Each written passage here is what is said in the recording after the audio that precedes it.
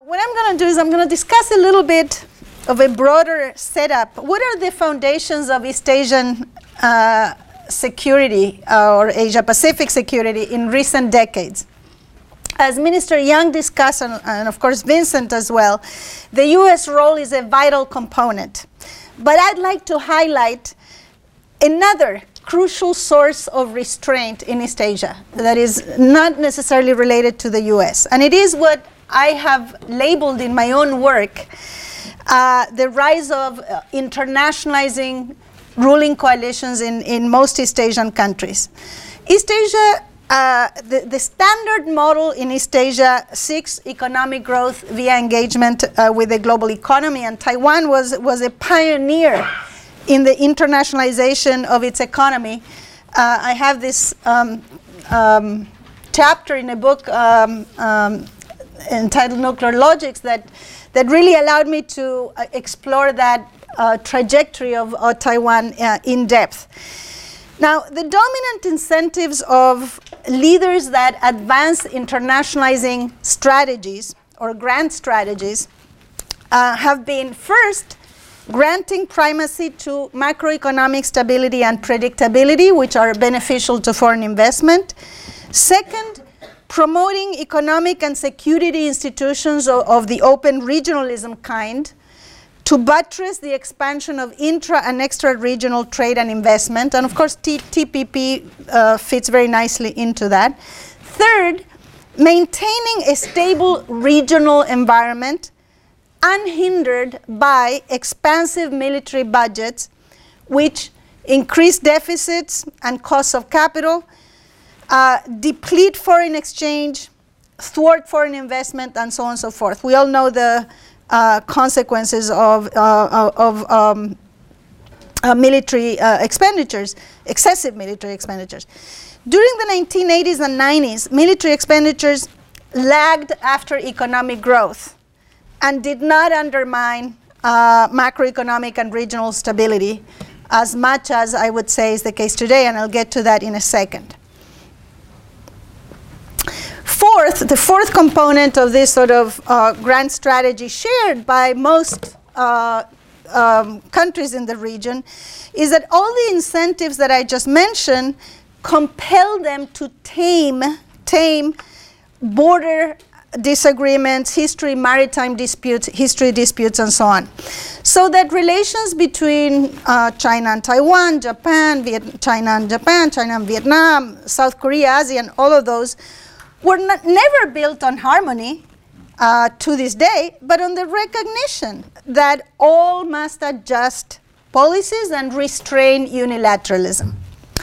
Now, fast forward. We don't have the technology here, but imagine we're fast forwarding to the recent past, let's say circa 2010. And what are the threats to this internationalizing model? Well, I believe internationalizers are still in the driving seat, sort of. But they are intermittently challenged by what I call inward-looking forces at home and abroad. So their incentives, all these incentives I just mentioned, have become distorted, disfigured, and sometimes dismembered. For instance, number one, more aggressive vigilance over territorial disputes by most East Asian states, and overlapping so-called air defense identification zones. Those compete with the restraint that I mentioned earlier and the mature diplomacy that used to be the case. Claims over islands and, frankly, rocks have led, well, to rockier foundations for cooperation, hardened alliances, and so on and so forth. Number two, more aggressive nationalism competes with more productive forms of nationalist competition, like Stan's, cultural competition, education. Those are scientific competitions. Those are more productive forms of expressing sort of national prowess, in my view. Negative views of neighbors have replaced more favorable ones, according to credible polls, and I'll get to that in a second. Number three, more unilateralism and exclusionary regional institutions compete with agreed codes of conduct on the South China Sea, agreed several years ago, and with economic, with the concept of open regionalism in trade agreements that were mentioned by Saori.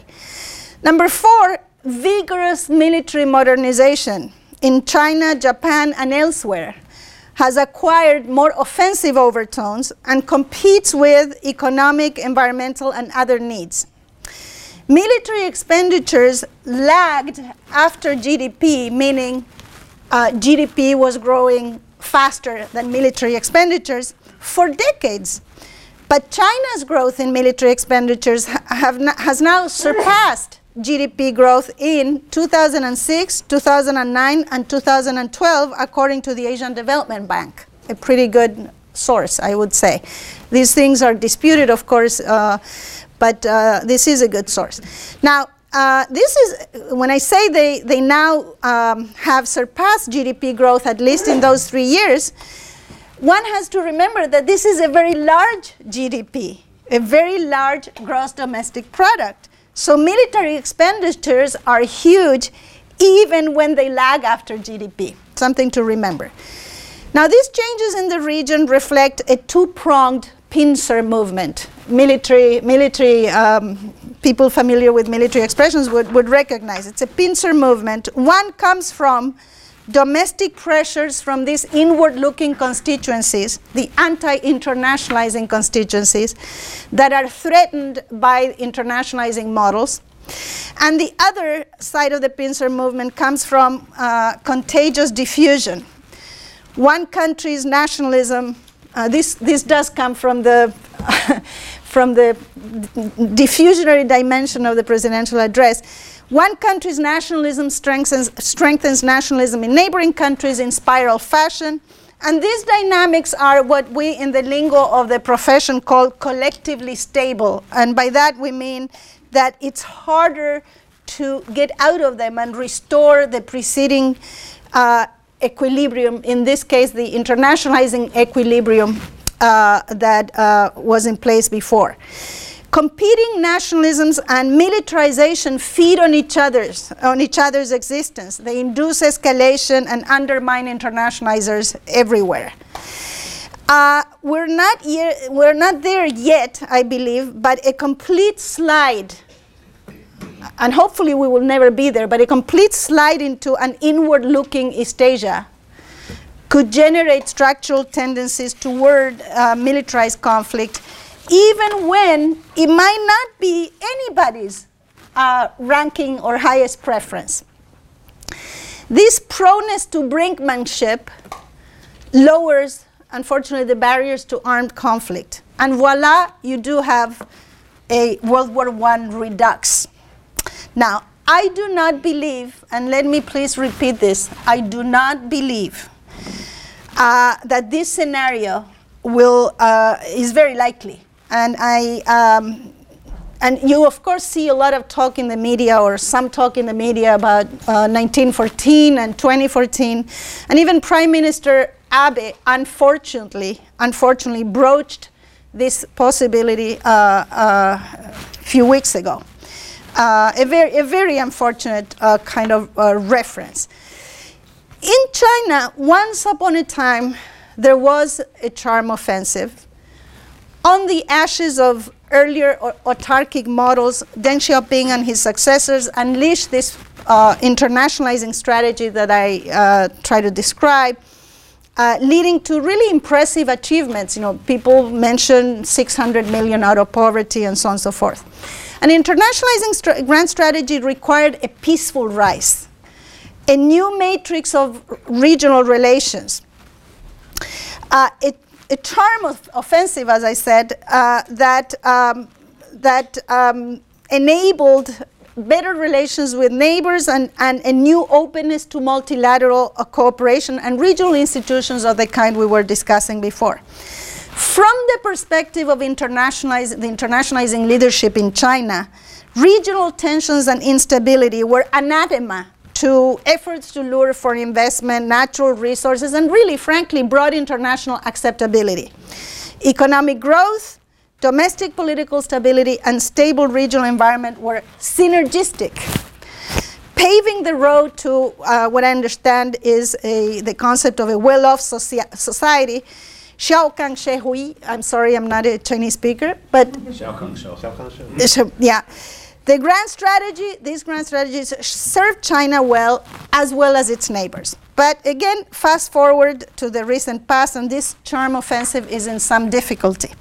A variety of polls show rising concern among neighbors, with negative views increasing even in South Korea. And I'm not mentioning Japan specifically, I mentioned South Korea, which a few years back, had a very different attitude to the rise of China. But now we see increasing negative views, at some point from 58 to 70%, Australia, and so on and so forth. A full 94% of South Koreans believe that the US would be the greatest force for peace in 10 years, but only 6% felt that China could play that role. So public opinion, I want to make sure to share this with you. Public opinion polls are very volatile, and polls are not always that reliable, but I think they are tapping into something important here. So I'm going to be concluding very soon. The question is, are these internationalizing models in East Asia extinct? Not really, not anywhere close to that. And some of the reasons why this is not the case, why internationalizers have not yet been replaced, also explain why East Asia in 2014 does not resemble pre-World War I Europe in 1914. Inward-looking challengers in East Asia face formidable opponents. Decisions under President Xi Jinping regarding the further promotion of markets are particularly encouraging, as are moves toward structural economic change throughout the region, TPP, Japan, all of that included. With much larger constituencies demanding employment, rising incomes, welfare benefits, and equitable burdens, distracting citizens with the outside enemy, the enemy outside, cannot work for very long. So internationalizing strategies across East Asian states have not yet been wrecked, but leaders across the region must coordinate a lot better against internal and external enemies of that strategy. The latter, of course, includes North Korea, a rabid anachronism in the region. I think China's lenient approach to North Korea made sense in the face of it, getting the inward-looking autarkic kingdom to soft land via another internationalizing trajectory. But this approach has failed. It is time to replace it in full coordination with other members of the Six-Party Talks. I have with me some publications that address what I think is a crucial component of the region and China's grand strategy, and it was mentioned here before, the issue of sovereignty. Those publications address the evolution of China. There has been an evolution in China's approach to sovereignty. It's also reflected in the application of sanctions, very interestingly, not just to North Korea, but Iran and so on and so forth. And I trace those changes in China's approach, the differences from Mao to today, to those requirements of an internationalizing strategy. And it is one dimension of China joining sort of the stakeholder kind of expectation that China joins not just the global economy, but also its institutions. Now, for China and for its neighbors, economic growth, domestic and regional stability, all of those are synergistic, as I said, paving the road to this well-off society. But this requires sustained economic openness. TPP would be a good way to do it. Inclusive rather than exclusionary institutions. Shared codes of conduct on air defense identification zones, not just imposed ones. incident at sea arrangements of the kind, the fisheries agreement that Andrew Young discussed, joint initiatives on past and present human rights violations, and much more, much more. The US can play a constructive role in all of these efforts, of course. Above all, I want to say that nationalism, I want to leave you with this theme, nationalism is an infectious disease and should be so treated. Nationalism does not bolster legitimacy.